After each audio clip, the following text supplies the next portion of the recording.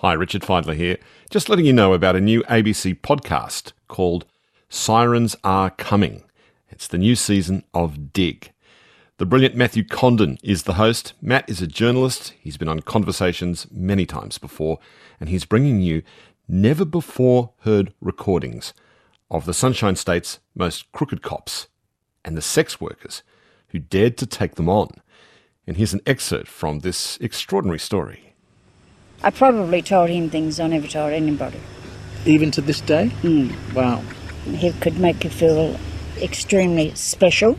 Yes. There was never once that man ever hurt me in any shape or form. And he wouldn't have had any idea that I was going to set him up. Not a clue. I'm journalist Matthew Condon, and I've reported on politics and crime across Australia.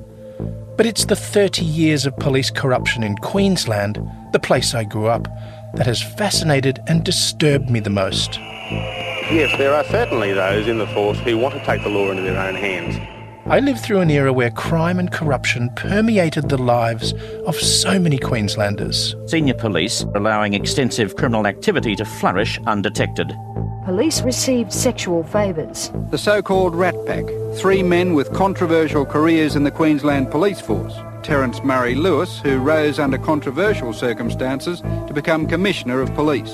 And where protests were met with police brutality. I've seen the police with clubs charging at demonstrators. I've seen them hit people. That's okay.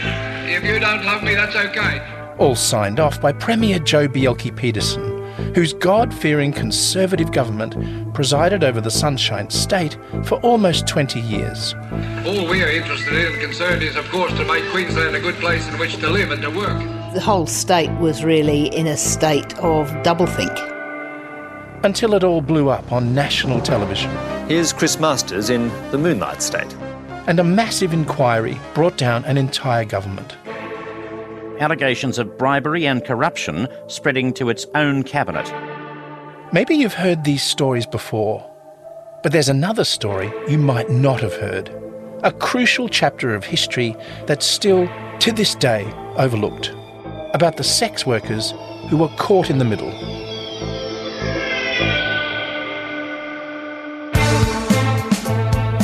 This is Dig. Sirens Are Coming.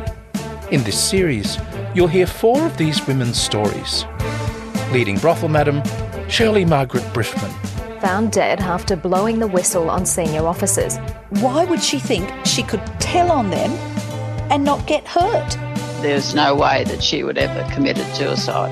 Massage parlour entrepreneur Simone Vogel. One of Queensland's most baffling cold cases. So Simone also had a son. He was her only child. She used to pay half the money that she made to the corrupt police. Could this be the answer to what really happened to Simone Vogel? Star witness Catherine James.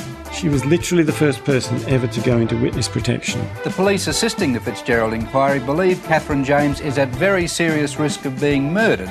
Catherine James' evidence made it clear that it wasn't going to be that easy. And the one who's lived through it all, Dorothy Edith Knight. It doesn't matter what they call me. I was the whistleblower. Right from the 1950s through to today. Guilt and innocence are not a matter of black and white. I said to myself, I'm getting out of here. So I grabbed the gun. That's what happens when you hang around and you try and inform on bent coppers, bent politicians. There are infinite shades of grey. Bent lawyers, bent judges. I believe that Queenslanders deserve for those bones to be spilled out on the floor. Dig. Sirens Are Coming, a 6-part podcast series from the ABC. Listen now. I really would like to be heard. I would really like somebody to say, well, you know, she did do the right thing. She tried hard and she suffered for it.